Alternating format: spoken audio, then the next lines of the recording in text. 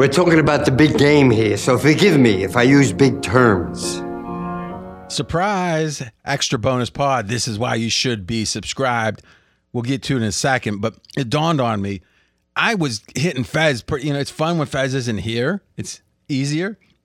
So I hit him with a few things I disagreed with from the Wednesday pod, Wednesday taping, Thursday release, and that I wasn't able to be at. So I figure, you know what? That's fair. But it's also what I'm on record as saying is that the very best package of the entire year to me is Fez's props. He is so good at it. I mean, the best I've ever seen. He's got he's like 28-6 the last 3 years. You get dozens of props for bonus. It's amazing. So I'm going to throw a little love to Fez. I'm going to I'm going to resuscitate the Fez 5 special. Boy, the response on that was massive. So you can get his pod discounted $5. It's such a great deal if you just use FEZZ 5. Fez 5, you get his pod, his props. And like I said, I can only say this once a year, so you know I mean it. The one package I would have, if I could only have one of Fez's this year, would be this prop package each year. His record speaks for itself. I'll speak for it also, like 28-6. He's going to have like over 10 of them that's star rated. He's going to have his prop of the year. He's going to have his 3 stars. He does it a certain way. And man, it's cha-ching. Onto a solo show that I am very happy with. Mackenzie only said like amen 3 times. And then at one point he starts talking. It was like, man, do I sound good because of him talking? Listen, enjoy.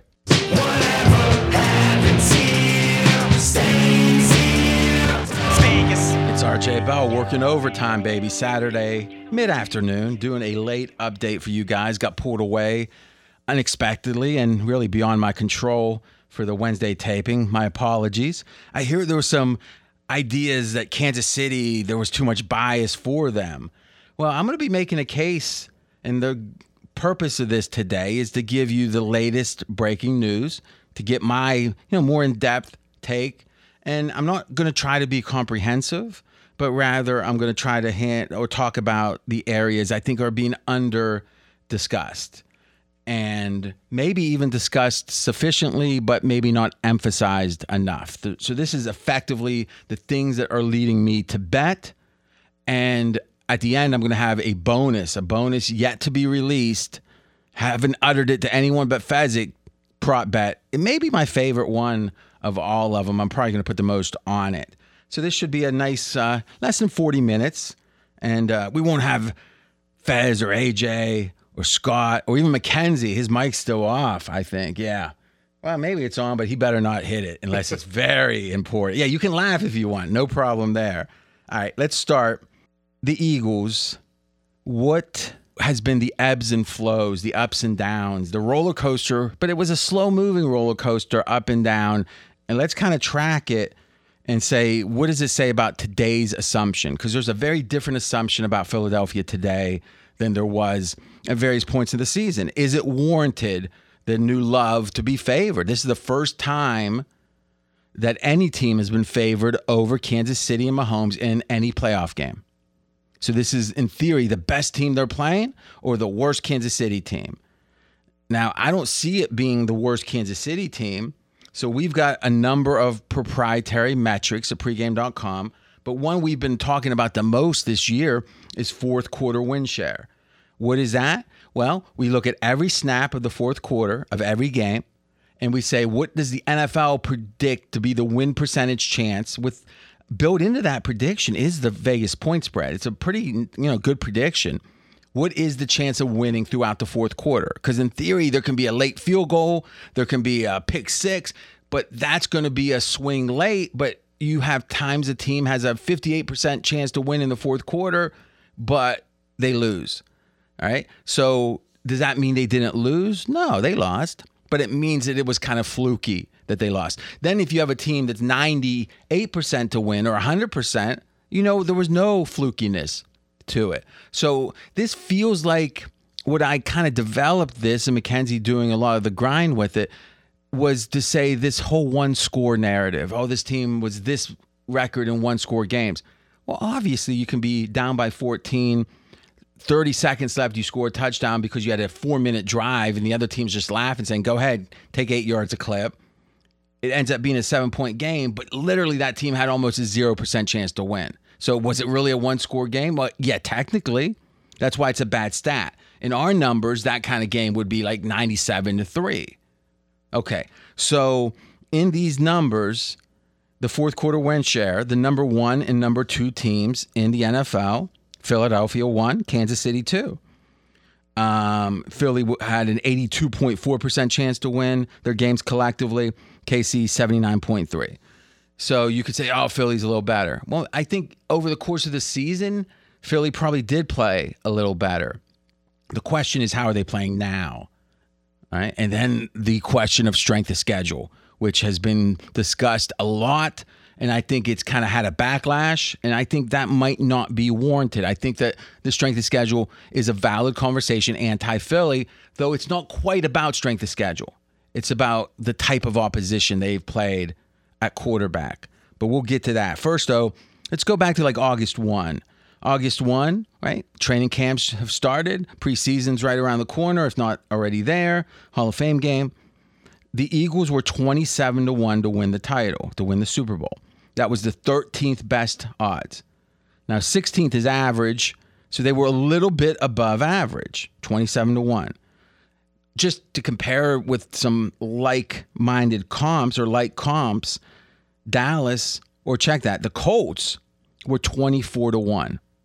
All right. Now we could say the Colts got a lot worse. Yeah, that's the whole point. These teams started at pretty much the same esteem they were being held in. Colts went drastically one way, and Philly went drastically the other. Now, does that invalidate what Philly's done? No. But you can't forget the assumptions, the priors, as they're called, of the preseason. Because 16 or 17 games plus a couple playoff games isn't enough to completely invalidate them. Because under that theory, we would say, well, the Colts next year should be one of the worst teams. I don't think people think that's going to be the case. I think that whatever people thought of the Colts, they downgraded them throughout the year.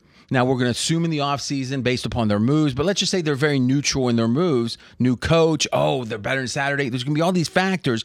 But in general, teams don't go in preseason esteem from drastically high to drastically low, though the results may be drastic, and that's because of the variation or the variance, might be the way to say it, of the season. The ball isn't round. So my general point about football is that whatever we think in the preseason, for some people, week 12, week 13, they're still counting their priors. And I'm not sure that, I think that's probably right. Not saying 100%, don't ignore what's happened. But in general, you look at the Minnesotas of the world and you say, okay, what was their record? Oh, they only had 3 losses coming in the playoffs. Now, does that mean, what was Minnesota supposed to be? Slightly above 500. Well, where was Minnesota ranked in the power rankings I respect? Pretty much where they were expected to be in the preseason, forgetting the results of those games. Now, do we forget them? We do if they feel fluky, if the underlying stats aren't good. Now, Philly stats underlying are good. So I don't think they're like a Minnesota at all. But I think that you can't forget that the assumption coming in the year was a slightly better than average team who was worse than Dallas, at least odds-wise, had bigger odds all the way up to like the week of the kickoff week. So they just nudged up and said equal to Dallas at the end. All right. The season starts and Philadelphia is playing about as well as you can imagine. And I've been an advocate of Philly. If you listen regularly, you know that. Me and Fez have been going at it. He's like, I got Philly 6th. And I'm like, I don't know. I think there should be 2nd. I like what they did early in the year. A lot. Now, just to show you how they didn't have a ton of love, week 2, Monday night, they're playing Minnesota. Line opens up like 2.5, 2, and they're at home, and it closes 3. Okay, but slightly better than Minnesota, a team we could say is a 3-loss team in the regular season, or we could say a team that, what do we got them at, 19th, I think? Or wait, that was the Giants at 19th. What do we got Minnesota at here? Minnesota. Oh, they're actually a little higher than you'd think in our numbers. What do you see? Win share. Well, I'm not as worried about win share. What about our power rating aggregation? Pulling that up right now. I just pulled up their Super Bowl odds. They were 16th favorite on August 1st. Okay, so that kind of makes sense, right? They're 16th favorite on August 1. Philly was 13th, so Minnesota 16, Philly 13. They play in week 2, and lo and behold, Philly's a little bit better based upon the number coming in the game. And our 4-metric power rating had them 20th. All right. So now listen, a lot of Minnesota fan, when you hit the mic are you hitting it on purpose to are you doing any type of percussion, Morse code or anything? No, not on purpose. Just no. Yeah, okay. Thanks. Turn that off. So not a great team. And we saw end of the year they weren't a great team. All right. And if the market thought Philly was a lot better, you know what? They wouldn't have been a 3-point favorite at home. Right? They dominate that game, and all the way through their loss in Washington or against Washington in Week 10, they were dominant. The fourth quarter win share of Philadelphia up to that point was 95%. Number 2 was at 80. The second best team, Baltimore at the time, was at 80, and there were 6 teams between 80 and 65. So think about it. 95 to 80 is 15 percentage points. So between 1 and 2, Philly and Baltimore. Now you take that same 15 and go, well, 80 to 65, there were 6 teams in there. So this wasn't just number 1 for Philly. This was number 1 with a bullet and big lead, right? Secretariat at the Belmont kind of thing. Everything changes at that point. This is what we'll call, and if we had the music for behind the music, this is like when the parents come to the show at the Madison Square Garden and everything looks good. And then you hear the kind of the voice, and it says, but then the trouble began. Well, it did against Washington. They were pretty much dominated. They weren't competitive, or they were competitive. Let's just say there was no sense that they were going to win that game. All right. I don't know, second quarter, third quarter, but at the end, I know what I had. I had Philly in that game, and I know that I didn't feel like they were going to win. I wasn't going to be happy even if I had the money line, and they were laying doubles. Now, what happened? Was it just a bad game? Was it a team that rested on their laurels? Well, a lot of talk was, oh, no, Washington's figured a few things out. This run game, which is quirky, and let's not forget, when you have a quirky team, they tend to have a shelf life, at least with the edge that they have because of the quirkiness. Doesn't mean they don't have good players. It means that whatever that end result is, the quirkiness is a chunk of it, and that tends to dissipate, diminish over time. The NFL is not for dummies. And Washington maybe cracked the code. Well, you know what tells us maybe that happened? Was the next week against the Colts, Philly late in that game were losing. This is against Jeff Saturday and the Colts. They were losing, and then they pulled it out. He was up in the fans like Randy Macho Man Savage in the crowd, like high-fiving. It was a big win, I guess, for them, beating the Colts. Okay, it's an NFL game. It's a win. Now, the rest of the year, I would make the case that there's been very little that's been impressive. And just doubling back for a minute and looking at how much esteem Philly was held in that behind the music moment at Madison Square Garden, they were the second favorite at plus 475. So in the entire NFL, it was like this undefeated team before the Washington game, second favorite to win the Super Bowl. You think, that sounds about right. They weren't great, or their expectations were modest, but they've proved it. 95% win share, blah, blah, blah. Okay, I agree. All right. So they were held in high esteem. Washington happens, Colts happen, and then the rest of the way we can say, right? Jalen Hurts got hurt, so now we're going to dismiss those games in a way. Don't worry about Dallas beating them that time. That's fine. It was only 6. Don't worry about it. And I think it culminated with having a must-win game to keep the number 1 seed in the bye against a Giants team that, to my chagrin, sat their starters, and somehow the second and third string were good enough to keep it and make it a competitive game and keep it very close. Well, let's just say keep it close at the end. The Giants covered easily. Philly barely wins. But you could say, hey, they did what they needed to do. Hurts was still injured. He's got 2 weeks off now, et cetera, et cetera. Then they crushed the Giants in the playoffs. Oh, yeah, look how good this Philly team is. Rolling like we expected. Okay. I mean, how good are the Giants? Below average. I mean, I don't care what you say. every statistic says below average. Now, Dayball did a great job. He just won Coach of the Year. I was looking to bet them in different spots. I didn't bet them in that spot. But in general, I think that sometimes the underlying stats don't tell the whole story of the momentum of a team. But looking at that game, Philly dominated, and they do mighty well against average teams. They dominated Minnesota. They dominated the Giants, two of the most overrated teams, if not the two overrated teams of the year. And it's like, well, why would that team do that against those type of teams? Why would Philly do that? Well, think of Nebraska, Osborne. When you have a physical advantage at the line of scrimmage and you're one of the best, if not the best offensive lines, defensive lines, nothing else really matters. I can remember the Houston, Miami of Florida game when Houston was running, shooting, and it just had started. Andre Ware, and it was like, what's going on? Is this the new age of football? And then they play Miami. I think Jimmy Johnson was still there. And it was like they rushed 3 the whole game, and we're still getting to the quarterback. It was just that there was a different game at the line. It's not like that in the NFL, that extreme, but it's generally directionally like that. And Philly does amazingly well with the lead, and Philly does amazingly well against mediocre teams or worse if they're motivated. And they've been motivated most of the year. Okay, and I think the Giants win. You got to give them credit.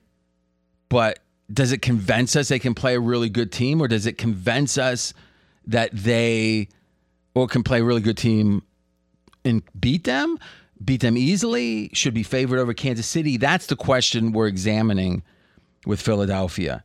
Now, the San Francisco game, I don't know how to say it other than they played without a quarterback most of the game. A fourth stringer, a third stringer for some of it, but Purdy was accepted as the best of the quarterbacks. Let's say that's true, and I think it probably was. He played, 3 passes or whatever before injury? Yeah, 1 drive. Yeah. So, all right, Mackenzie, we got your love of San Francisco. Don't make me turn the mic all the way off. But the fact of the matter is, this was a game that just think of what the spread would be coming into the game if you knew that Purdy that McCaffrey was going to be taking snaps at quarterback, and we knew Purdy couldn't throw the ball more than 5 yards. Let's just say that was known. What would the line have been? Over a touchdown for sure. Maybe, who knows, 10 more? Okay. I think it probably would have been over 10 if you really think about it. We've only seen 2 games in memory where there wasn't a professional quarterback for a major part of the game, and that was that COVID game with Denver. Remember, they were mad supposedly at Denver, and they let it go without them even having a quarterback. And the Saints dominated that game. And this game, both those games look very similar. You don't let professional teams know they're not going to pass and think they're going to be able to put goal line defenses in. You're going to do much. You're just not. All right? Now, Philly didn't do a ton on offense. You might say, well, they didn't need to. Low variance. That Saints game was the same thing against Denver. You're right, maybe. But here's what we objectively know. Hurts far exceeded expectations. Far exceeded. Up to his injury. I think he was on pace to a potential MVP. All right. And since then, he's played 3 games. And in those 3 games, his QBR, is it? We were looking at, Mackenzie? Looking at his PFF grade. Oh, his PFF. Check his QBRs in those games, too. Yep. His PFF grade in those 3 games were 3 of his 4 worst of the year. So you say, what was his 4 worst PFF grades? You just say his last 3 and Washington. But not even the Washington they lost, but like week 3 or 4. Okay. So is that a coincidence? Do you trust PFF? I think that the fact that every NFL team is subscribed to them at a enterprise level means there's something there. It doesn't mean that's gospel, but there's something there. And 3 of his 4 worst games were the last 3. Okay. So now the question becomes, well, why? Well, let me think. He's off an injury. Or maybe it's the league's catching up to the scheme. I don't know. Because if you can run really well, it's easier to pass. If you can't run as well, it's harder to pass. We know the eye test tells us he missed some passes, more than usual in those games. So I'm going to say there's a big question mark with Hurts. Now, there's 2 weeks. Maybe he's gotten better. But supposedly that injury, I don't know. I just say that it's fair to say there's a question mark on Philly. It's fair to say that since that Washington game, they have not played particularly well, especially compared to how they played before it. But if you looked at the odds entering the division round, so this is when Philly benefited from the bye. They didn't have to play the first week of the playoffs. And then the next game, right before that game, so there's 8 teams left, Philly's odds were plus 485. Now, wait a minute. They were the 4th favorite of 8 teams. The 4th favorite of 8 teams. Though before week 10, they were the 2nd favorite at plus 475.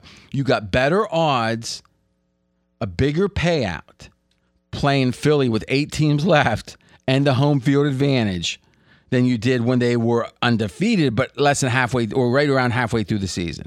How could that be?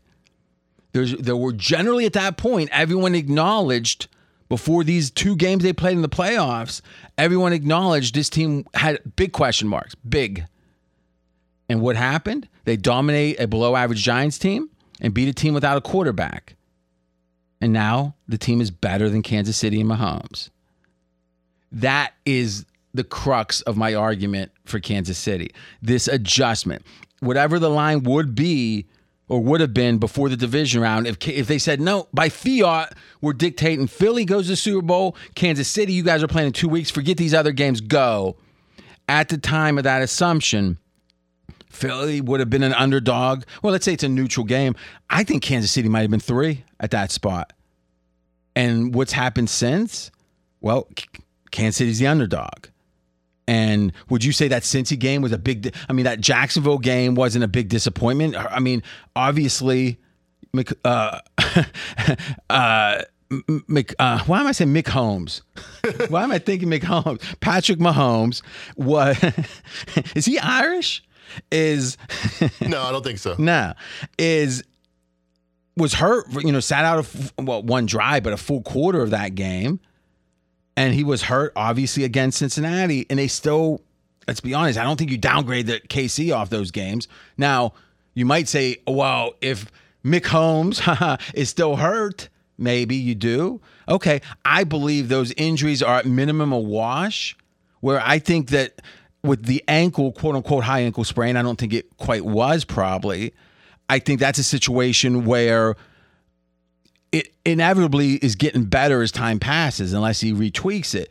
That shoulder feels like one with a healing time long enough that maybe there isn't a big jump in these 2 weeks of quality of his shoulder, of health of his shoulder, of Hurts. But I don't know, maybe not. I'm going to call those two a wash. I think there's some serious people that think the Philly health concerns of quarterback are bigger than KC. I'm going to call it a wash.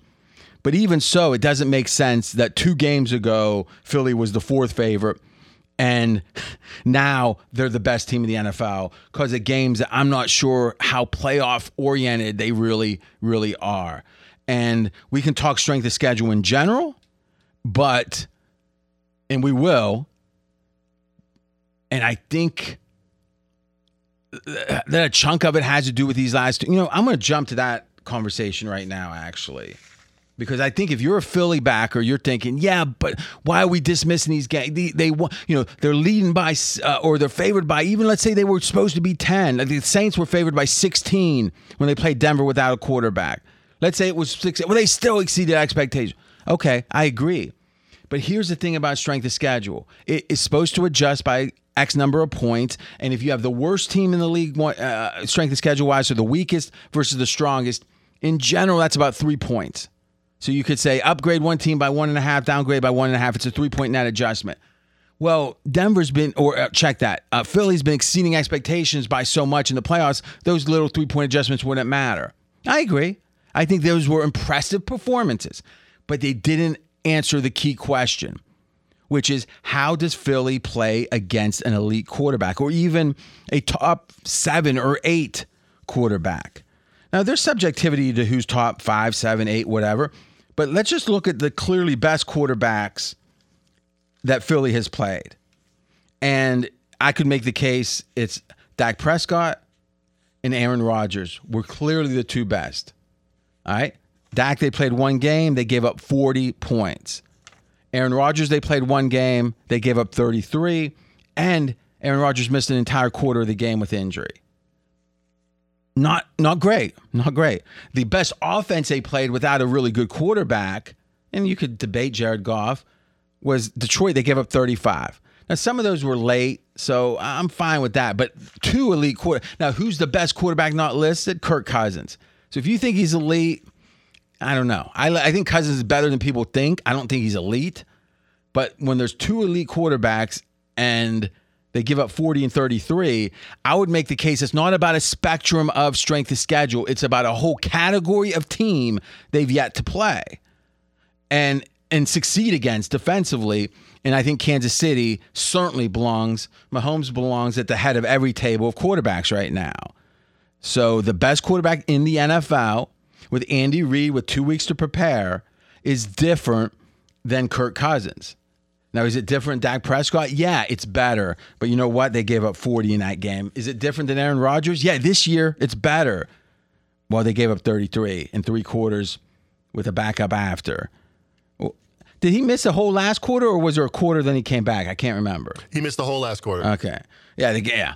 So Philly looked great in that game. We're not even questioning their defense. We're not even questioning the team generally. We're saying against elite quarterbacks, they're not very good. At least there's a question mark. I would say if they didn't play any elite quarterbacks, you could say there's a big question mark. The fact they have and they've looked bad means there's a bigger question mark. There's evidence to the contrary.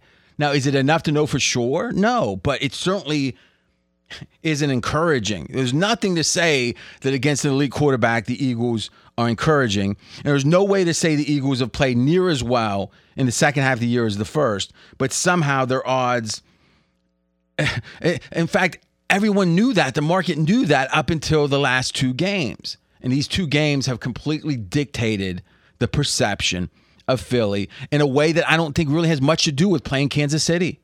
I don't think Mr. Daniel Jones and the Giants have a lot in common with Kansas City. And a quarterbackless San Francisco team doesn't have a lot to do with Kansas City, except maybe the defense. Well, San Francisco's defense is better than Kansas City, but again, Hurts, 3 of his 4 worst games have been the last 3. So you got an injured quarterback, a team that isn't quite as good as they were, if not more, but they're priced the highest point of the season. That's why there's value on Kansas City. Dancing with myself, dancing with myself. Well, there's nothing to lose and there's nothing to prove without the dancing. Okay, let's continue, and we're going to talk a little bit about game scenarios. How does this game get played? And I think there's 3 scenarios really in any game. Now, we can question how likely each is, but those 3 is it's a close game. One team's winning by a little, other team's winning by a little. Maybe they're tied, but it's close. All right? Also known, you could say, a neutral game state. Then you've got one team winning big or the other team winning big. So I think we can imagine this game being close, no doubt about it. Now, what happens if it's not?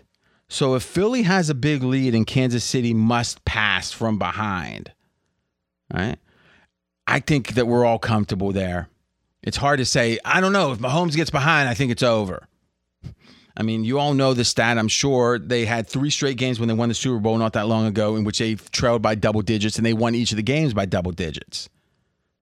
There's a lot of in-game batters. I don't like these people a lot, to be honest, that say, I'll tell you, the best bet there is in the entire NFL is when Mahomes is behind. Bet the over and the Chiefs. All right. It's not that easy, I think, or maybe it is. I don't know. But I think it's hard to say it's the opposite. I think they're generally correct that Mahomes behind is a viable. No, I'd rather them, if I bet Kansas City, and I have, I'd rather them be up. But if they're behind, it's not like, oh my God, it's over. But let's look at if Philly gets behind. This is a team that's controlled. They've been in the lead in the fourth quarter more than any team. They've controlled a lot of games. And let's think of the games they were behind, specifically that Washington game. You know, it was before the injury. Didn't look all that good trying to come back. But we drilled down because it really is, when you're behind, it's about must-pass situations. There's no doubt you've got to pass, go, execute, 3rd and 10. So we thought, let's look at 3rd and 10 or 3rd and long, 3rd and 10 plus. Okay, so 10 or more than 10. Each quarterback perfectly, like the God said, this is a great stat, RJ, use it. 34 times they dropped back to pass, 34 times in which it was 3rd and 10 or more. And the question is, how many first downs were gained? Of the 34 times, 15 times Mahomes had a passing first down, twice a running first down. So 17 of 34. It's exactly half. 17 of 34. First downs if it was 3rd and 10 or more. The number is 8 of 34 for Hurts. 6 times passing, only 2 times running. You can't really run if it's 3rd and 12 or 3rd and 10. You can, but it doesn't work a lot. Right. So is that the end all? It's over. Start the podcast. No. But man, I think in the various game scenarios, there's 2 that I'm comfortable with, though I prefer the close game. Well, I guess I'm comfortable with all of them, might be the way to say it. If I'm back in Philly, which I'm not sure how you can be comfortable with Philly behind big when effectively he's converted less than half as many times on 3rd and long in the same number of opportunities. And again, that's 17 out of 34 for KC, or specifically Mahomes, some call him Mick Holmes, and 8 of 34 for Hurts. I think that matters. What do you think, Mackenzie? Do you agree with that? I think Mahomes has proven to consistently be the best in the league in those opportunities. I think Jalen Hurts is a question mark. We don't know. I mean, he's gotten a lot better than last year, but he hasn't proven it in this specific category. Yeah, a lot better than last year. On that stat, I'm not sure. Like, what areas has he gotten better? Because I would make the case that what Philly has done wonderfully, is create a situation where you either got to try to gang up to start the run, or if you do gang up to start the run, we're gonna take shots downfield, and we got the dudes that can, or A.J. Brown specifically, that can grab the ball on a 50-50 jump ball. Like, you don't want to be man-to-man with him. So you either are going to have to put enough people, 2 on him, and give us an advantage in the box because we have the math with Hurts running. Right? That's really the season for Philly on offense. They're saying, pick your poison. You can let A.J. Brown be one-on-one. I'm just going to keep chucking it up. The Steelers did this in a way. Keep chucking it up, and he's going to get most of those balls. And you know what? He has. Great year from him.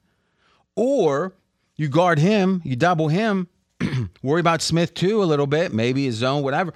But now, because I can run, as Lombardi calls it, a 6-back attack, the quarterback can run. Now it's going to be hard with those deficient numbers to stop the run.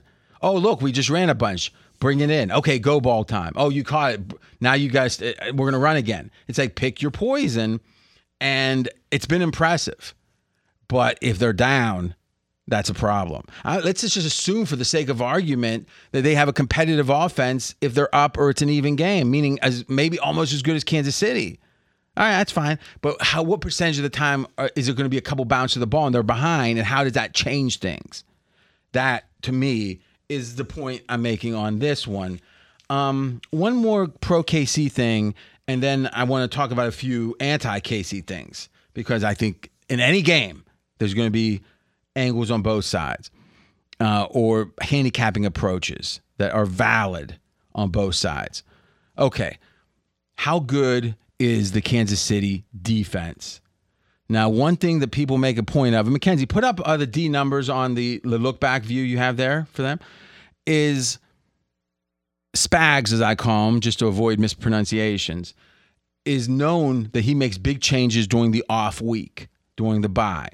And I'm not saying for the Super Bowl, though, again, he's done pretty well. I think he was involved in those Giants teams that have a few Super Bowl rings. Was he on both those teams? Can you, staff-wise? I know he was one. He's known for a big game planner. Give him the time, give him the game, he's going to do something different. But he also does that during the bye week. And if you actually look at this defense since the bye week, and what do we got here, Mackenzie? I don't see the top of it. Is it so it's the offense and the D's on the right. Thank you. Okay. So they've actually played significantly better on defense after the bye. And I would make the case they have so many young players on that defense that the trend line is going to generally look better with young players. Old players get tired, get banged up. Young players get better. They get more experience.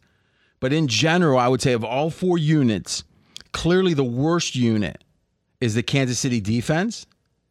But just as clearly, the most underrated unit is the Kansas City defense. I think it's fair to say this is maybe the 10th best defense right now. And I think if you look at it on the season, you're going to say 15th, 16th.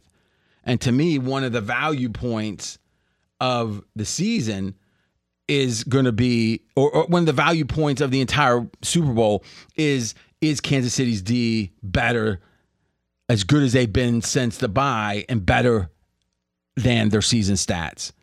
And if you look at just EPA, and you look at, so if we just look at EPA after the bye week, no other qualifiers. Is this 496? No, I'll do that now. Yeah. If we get rid of right now they're 11th in all snaps. I just guessed 10th. So, I mean, I like this. I'm hoping it's 9th after we get rid of the junk plays. 10th. All right. Oh, okay. I'll take that even. Exactly right. Pretty good. Yeah. Hey, hard to complain. But anyway, the point is, if you look on the season and maybe just click that, is I'm guessing it's 15th, 16th, 17th. I'm going to go wide so I seem like I'm exactly right again. But that difference, I think, is valid. Now, you can say if you only have one season, RJ, you said priors matter even. Why don't we look at the whole season? You do. You look at both. They're actually 9th on the season by 96-4 split EPA. Really? Okay. Well, that's interesting because what we're seeing here we look at the game by game, that doesn't seem to be the case. But you know something? One of the things this is interesting. The Denver-Houston games that came after the bye were actually disastrous. And remember, that Denver game, the first Denver game, they were up.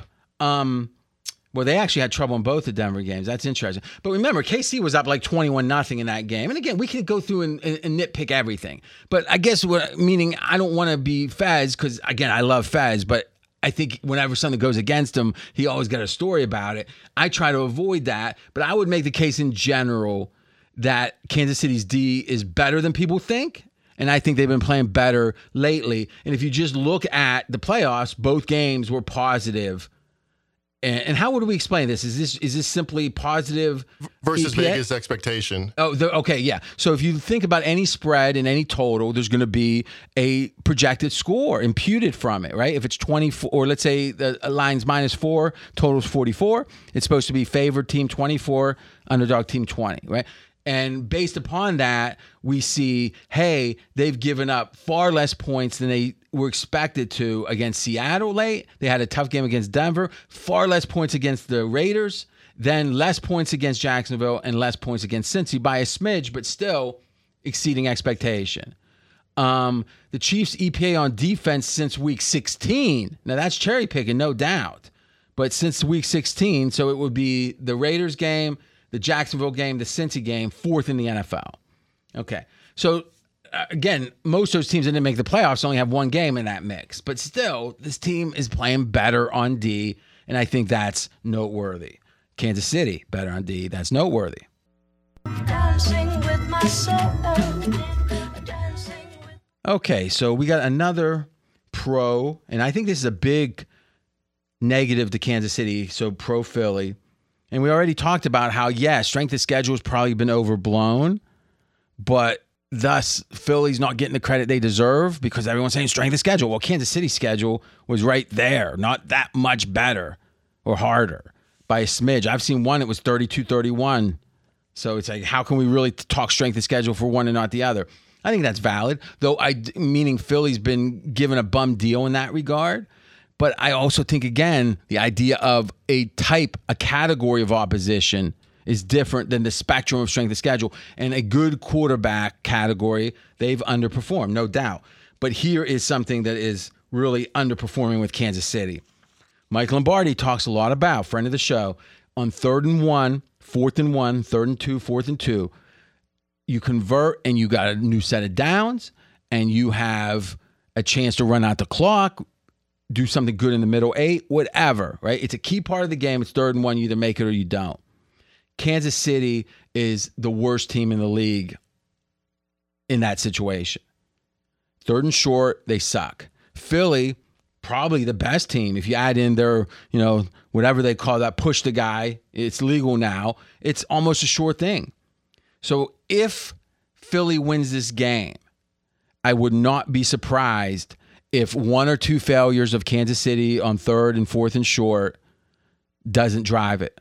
And if I could, as a KC backer in this game, if I could say, give me one small area of the game that maybe you're worried about that will assure you is going to go fine for your team, it would certainly be short yardage for Kansas City, because it just takes one of those to go bad that can swing an entire game, especially if it ends up being a close one. So look out for that. I mentioned A.J. Brown versus Devontae Smith. Prop-wise, remember, I'm going to have a prop best bet coming up. Prop-wise, I like under A.J. Brown, and this is an opinion, and I like over Smith. My rationale being that Kansas City and Spags tend to shut down the number one receiver, even if it takes too much of a commitment, a la Belichick. And Brown has been shut down in these playoffs. Whatever you want to say about his season, it's been great when the teams have come in. San Francisco, a good D. Giants, at least scheming-wise, a good D. And if you look at Brown's numbers, Mackenzie, you can pull up his yardage. I think we're talking under 40, I think, in both games. I think there'll be a lot of short catches from Smith. And because, I think the question is, can Philly run enough to get Spags out of, the too high, the safer kind of ways he likes to play D?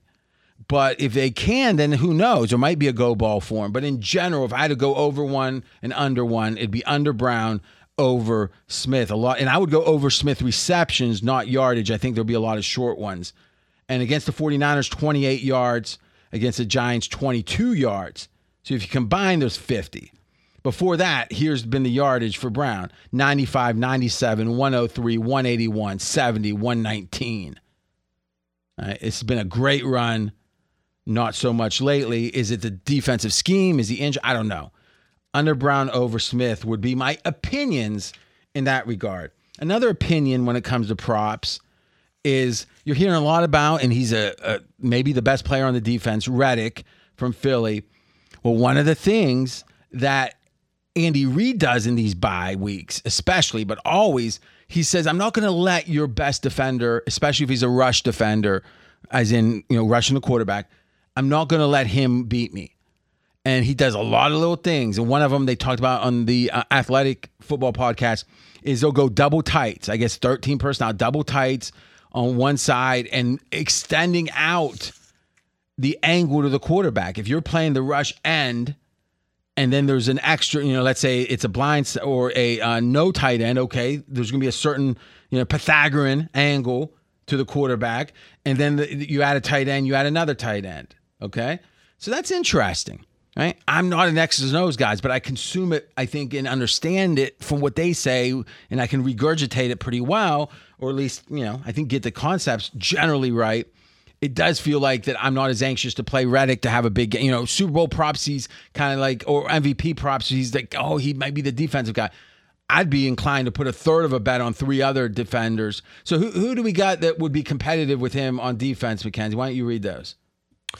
Looking at the sack props here, he's at over 0.25 minus 180. Boy, I tell you, I love you talking because I sound so good at this. Go ahead. Continue. So he is the highest favorite to get a sack. Chris Jones similarly over a quarter sack minus 135. Reddick over a quarter sack minus 180. So now you're just going to enjoy the dulcet tones of RJ the rest of the time. Thank you. So anyway, I would be careful with thinking a lot of production out of Reddick.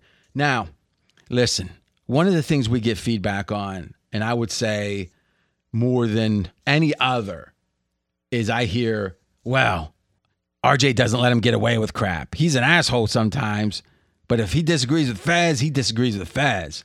And when everyone's just golf clapping the other one, I can't trust it. Well, you know what? I think that's very shrewd, actually. And I think Fez is maybe barking up the wrong tree when he had his Buckner field goal kicker from Kansas City. I think that I still like the logic behind it. So his bet was longest field goal goes to KC. Now, I happen to have a similar bet, though different, which was shortest field goal goes to KC. Now, what drives those two bets? Well, when I did, and that was given out in absentia on the Thursday pod from me, but my rationale was pretty simple.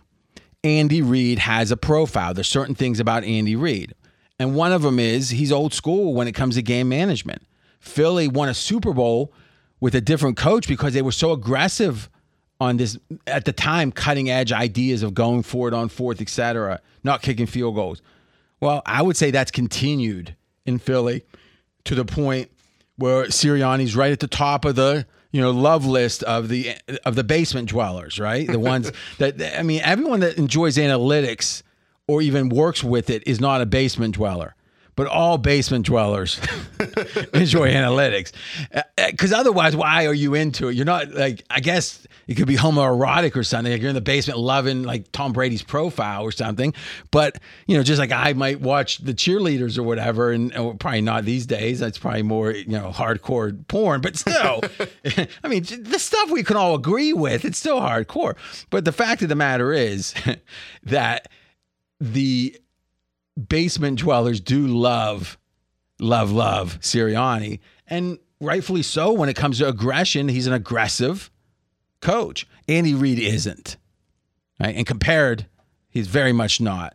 And to Sirianni compared. So can we see Andy Reid on a 3rd and 1 from the 11 or from the 9, or 4th and 1, kicking a field goal? Yeah. Can we see Sirianni? No. So the quality of the kicker is almost incidental to me. It's going to be how many opportunities. Like if I could bet how many opportunities will there be for 30-yard or less field goal, let's say extra point or less, I would love Kansas City. Love them. And I think it's very logical. And, what money line did you guys use for that bet? Minus 114, shortest field goal. Okay. So just above a coin flip, kind of minus 110. All right. So I love that. I still do. But I question Buckner as a kicker. All right. Now, prior to this season, and here's the thing, he missed 4 games early in the year because he was injured. 4 games. So he's come back. The whispers I hear is he's not 100%. The whole year, he's just not 100%. Well, show the receipts. Okay. This season, right, and his field goal kicking was at 75%. Is that right? What's the exact numbers there? 24 attempts, 18 makes. All right. So that's 6 misses. 6 is 25% of 24. That sounds right. 75%. 5 prior seasons he's kicked in the NFL. His worst season was 88.9. So 11 percentage points down from perfection has been his career up to this point, or not even his career, his worst year. And then this year is 13 points worse than that at 75. And even 14, if we want to say 89, 88.9. So in general, he's had a much less impressive season. It could be a fluke. You know what? Even if it is, it's still a problem, right? Even if it's just he's missing, well, maybe it's in his head. Look at 50-plus yarders, because Fez's pick is on the longest field goal to be KC. Okay, well, prior to this year, 20 of 28. 20 makes, 8 misses, 20 of 28 on 50-plus yard field goals for Buckner. This year, he's less than 50%, 3 and 7, 3 out of 7. So, again, I think on one hand, Kansas City will have more field goal attempts. But I so much like the idea of the field goal kicker doesn't really matter kind of decision. Thus, because it's so short, it doesn't matter in giving him the opportunity to make it. Doesn't matter if he makes it or not because it's so short relatively. Okay. Versus, okay, now we got to decide, do we kick the 53-yarder? And I think we saw there was a situation in that championship game, right? What was it? It was, it would have been, they passed up on the Chiefs, the possession before they got the ball at the end. Yeah, they punted on like a 58er. Yeah. No, it was like 53.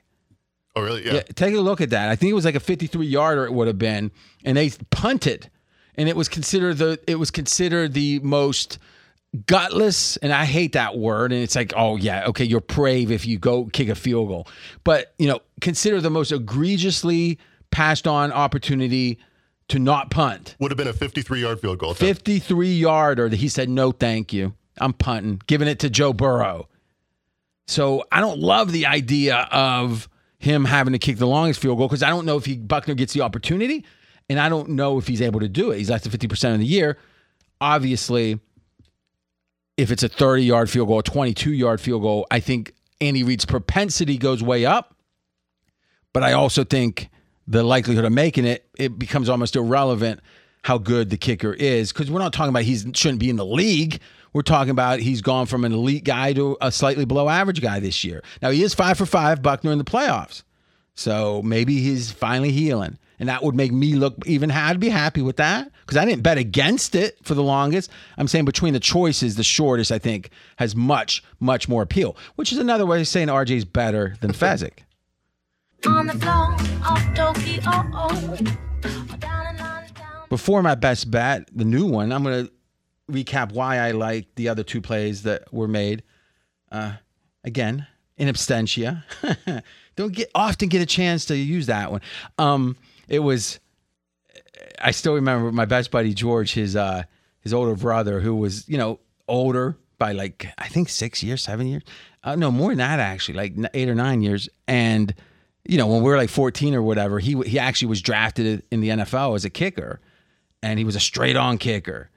And, he kicked in the USFL, never made the league, but he was the 200th pick in the draft, I think in 83, which Brady was 199. So I guess, I guess it's possible it could have been a great career. But again, you get a guy that's drafted, like I play college football, you're a kid, it's like, you're going to look up to him. And at one point he said, I still remember, he said, they wanted to give me an award up at Capital. He went to Capital University in Columbus. He goes, I accepted it in absentia. I guess I logged in that word. But the two other props I had was Andy Reid calling the first timeout. And this one's just, to me, this is what the props are for, right? Mathematically, it's such a sweet play. And Mackenzie, you can get me what the lay price was that we used. But this season, Andy Reid, all except for 3 times, called the first timeout of the game. All right, so that would be 19 games, 16 times yes. He just isn't afraid to burn a timeout in the first half. He's comfortable with that. You know what? I tend to agree with him. First half, you might get the ball having to score late in the second quarter, but it's just not near as important. So if it's a close call, you call it. Super Bowl is going to incline you to that even more. No doubt about it. And it's been less than half the time that Philadelphia has called the first time out of the game. So you got one, it's all but 3, one less than half, and I laid 105. That's the definition of a good bet. It could lose. It could easily lose, but it's not going to lose more than 50% of the time if we had infinite lifetimes to play it, which unfortunately we don't. Now, next game or next pick, and this is 3 of 3 I gave out earlier, and then we got our jumbo baby coming up, and this is me being contrarian, and I should warn you guys, I'm stubborn. I hate people talking the party line that they don't even understand fully. And I admit, I don't understand the X's and O's, and I'm saying I'm regurgitating it from people I trust. Well, they're not saying that. But all this love of under in the first quarter, it's historically hit drastically high, and it makes a ton of sense. I've bet it multiple times. But how do trends die? How do they become unprofitable? It's real simple. It's when the marketplace starts to acknowledge the existence of the trend and they bet accordingly. And the line keeps moving. The NBA zigzag in the playoffs is exactly that. Is all of a sudden now in the first quarter, you got teams that are getting 3 points, laying 2. And it's like, all right, first half, it's going to be -2, second half +5. It's like, what? And they finally found the equilibrium point where it evens out. So I think right now, if you play 4 against a zigzag blind, you're making a mistake. Well, this is one where it got so much conversation. And part of it was Brady hadn't scored a touchdown in the first quarter in all those games. So Belichick doesn't want to lose the game early. Well, it's worked out pretty well. It's led to close games, but they won a lot of those. I'm not sure it's as prominent with the non-Brady quarterbacks and non-Belichick coaches, but I know for sure that Andy Reid has a great 15-play script, and I also know that Philly starts hot. Now, they usually start hotter but the second quarter is their best quarter, but the first half has been great for Philly. They're not as good later in the year because, again, it became a conversation topic. The line started adjusting. So getting 9.5 with a total right now, what's our current number, Mackenzie? 51. Yeah. Well, remember, 51 is a key number. So if you like the under, you're much more inclined to go under 51. If you like the over, you're, obviously 51 and a half is better and 50 and a half better. The most important number in this range is 51. So note that.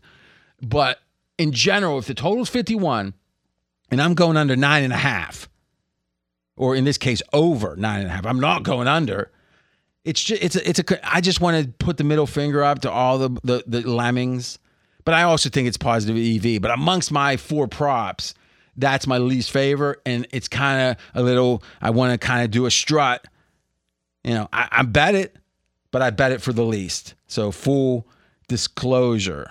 Guess who shows up for no reason at all to get his grandstanding and hot dogging in? You, man. Yep, that's the plan. All right, let's do the best bet.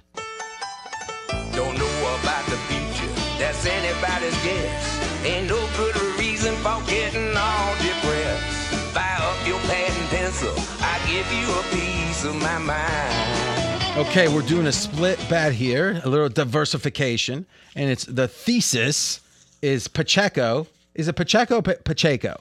Pacheco. Pacheco or Pacheco over receiving. Now, we're going to split it up between yardage and number of receptions. Now, doing a little back of the napkin, I'm actually ideally would split it this way. You can decide how you want to split it if you can. Is the over-under is 1.5 yard receptions, but you got to lay 175 on the over or 185.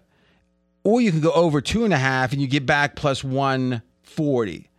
So I would say go a third on each of those. If I had to pick one of the two, I'd go over 2.5 with the plus money. But let's say a third of our bet over 1.5 Pacheco receptions. A third of the bet over 2.5, and that one's minus money, one's plus money. And then the last third on over 15.5 yards. Now, just because I look at the math and it seems like the yardage is a little inflated, a little bit. But if I just could bet over 15.5, I'd bet the full unit on that. So, in fact, what we'll do is because there's a big lay price here and then a big take back, let's just assume for grading purposes, the full grade is coming on the over 15.5. But I actually like the idea of splitting that up. Just a little diversification. But I love this bet, my best bet of the Super Bowl. And here's why, and it's simple. Well, it's not simple. It kind of is. I'll let you decide. And this, again, came from the Athletic Football Show, which I think does some really strong stuff on X's and O's. You got to listen close. There's a lot of fluff, or not even fluff, a lot of talk that I don't get a lot of value out of. But, man, when they hit a diamond, they hit a diamond, and I give them credit. And they seem to be good guys.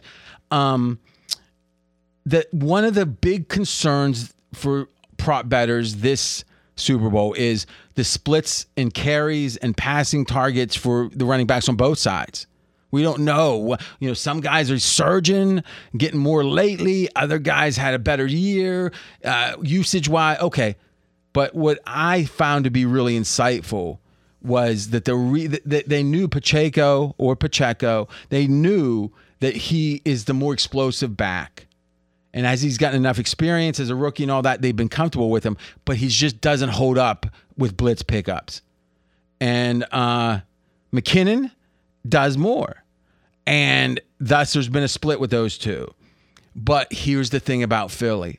Philly doesn't blitz hardly at all. They get pressure with their normal front. Sometimes they do the hybrid, what do they call it? Hybrid pressures or synthetic pressures but in general, the idea of letting the back go in the back out into a route is much higher chance against Philly that he won't be needed for pickup than pretty much any other team in the league.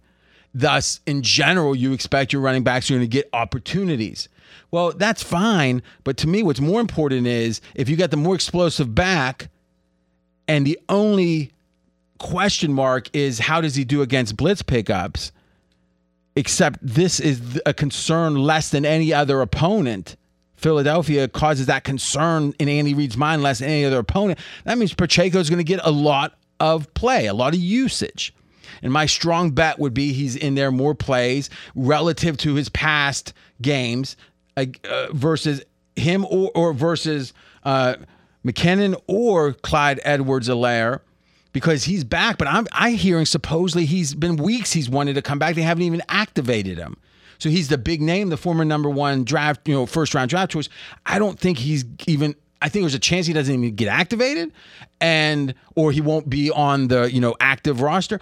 Or if he is, he's an emergency back, a few plays. But in general, I think this market is depressed because of the split carries or split usage, which I think is less pertinent here because of the lack of need of blitz pickup, favoring Pacheco.